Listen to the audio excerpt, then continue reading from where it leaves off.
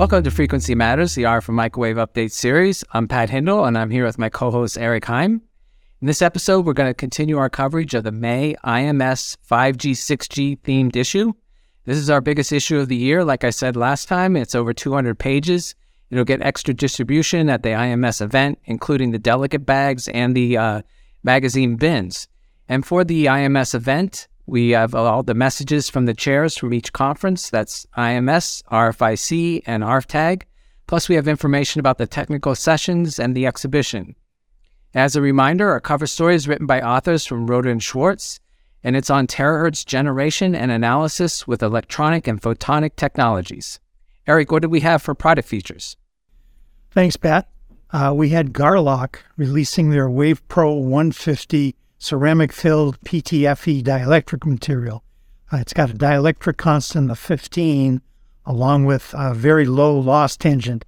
And since it's ceramic-filled, it can be metallized as well as machined into 3D shapes and conformal surfaces. So users are able to do some interesting things with that material. We also have a feature from Aerovant, formerly Sage Millimeter, and they've released a family of direct reading waveguide attenuators that operate up to 330 gigahertz. So they've taken a design that was first developed in the 1950s and evolved and refined that design to now accommodate emerging sub-terahertz applications. Yeah, and for tech briefs, we had a signal generator options that improve input power and harmonic performance from Mari Microwave, and 8 and 12 port triple band antennas from Cellmax. And then we had two other ones, signal generator options that improve input power and harmonic performance from Anapico, and thermally compensated 4 kilohertz to 40 gigahertz linear amplifier from Hyperlabs. So quite a few products in this issue to check out. We had a special guest join us today. I talked with Eric Versluis, Director of Defense Programs at Fortify, about the A&D market and how their additive manufacturing techniques are solving problems in this area. Let's take a look at a clip from that now. Fortify has been involved in additive manufacturing for many years.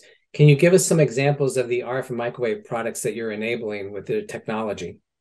Sure, we've got a couple good examples. So the first one was a customer who came to us who had an integrated RF system that they needed to increase performance and increase gain at the bore site of this particular antenna. And so instead of requiring a re-architecture of the entire system, taking out the RF antennas and front ends and all the back end stuff behind the antenna, we were able to just apply a grid lens in front of this and increase the gain where it needed to be without a huge impact on the platform itself. Another good example is a project we're working on with Rogers where we can take a phased array, and by applying a grid lens in front of this phased array, we can get full horizon to horizon steering from a phased array. So we are able to use this lens to increase the performance of the phased array and get better coverage than you normally would with just the antenna itself. And then third, and this is an exciting one that we have kind of in the works right now, we are looking at using grid lenses with switched beam arrays. So instead of having the cost and the power requirements that you would typically incur with a phased array system, you can get similar performance out of there for a tenth of the cost, a tenth of the power required, and still equivalent performance. So pretty exciting stuff that we got going on right now. And those are all examples that have real parts that have been built and have been tested. Fortify is doing some very interesting additive manufacturing products, so it's cool to check those out, and we'll be following up with them on some of their latest technology later in the year. So turning to the news, I saw a very interesting news item from Spectrum Instrumentation. Guatemala has 3 constantly active volcanoes, and all of which are very near villages, so it's very important to have an early warning system for eruptions. Such systems do exist already, but these specific volcanoes produce these flows of pyroclastic density current, or PDC, instead of lava, so this is extremely dangerous. These PDC clouds consist of gas, rock, and ash and travel at the speeds up to 600 kilometers per hour, and the temperature is up to 800 degrees C. So it's really important that these warnings be given for evacuations. So a team from University of College London, they're studying the PDCs and they're developing a radar-based early warning system that has a very high level of sensitivity. The core part of it is a PCI digitizer card from Spectrum Instrumentation, and is so sensitive that it can detect tiny movements at 6 kilometers, which is the distance that the equipment is located away from the slope of the volcano. The equipment consists of an X and Ku band radar system, including reflector dishes for transmit and receive. The returning signal is compared to the outgoing signal to produce an IF signal containing the range and movement information whenever the PDC shows up on the slope of the volcano. And if the IF signal is digitized by this Spectrum card at 20 megasamples per second and processed using Spectrum's S-Bench 6 measurement software. So it's a really cool setup, and I thought it was one of the most interesting news items we've seen in a while. Eric, how about you for news? Well, on the market side, Yole Intelligence released a new market and technology report on RF for radio access networks, and it addresses trends both in technology and geopolitical trends, along with players and drivers for RF front ends and wireless base stations. So that provides some useful insight. We also had Keysight announcing that they're enabling advanced pre-tape-out silicon prototyping using digital twin signaling. And while I'm not sure that I used all those words properly, I am sure that we're starting to see more implementation of these Industry 4.0 concepts that we've been talking about for some time now. And the ability to get an accurate digital twin model before committing to the expense and time of the silicon spin is an important development. So kudos to Keysight. I definitely want to get a digital twin so I can get a lot more work done.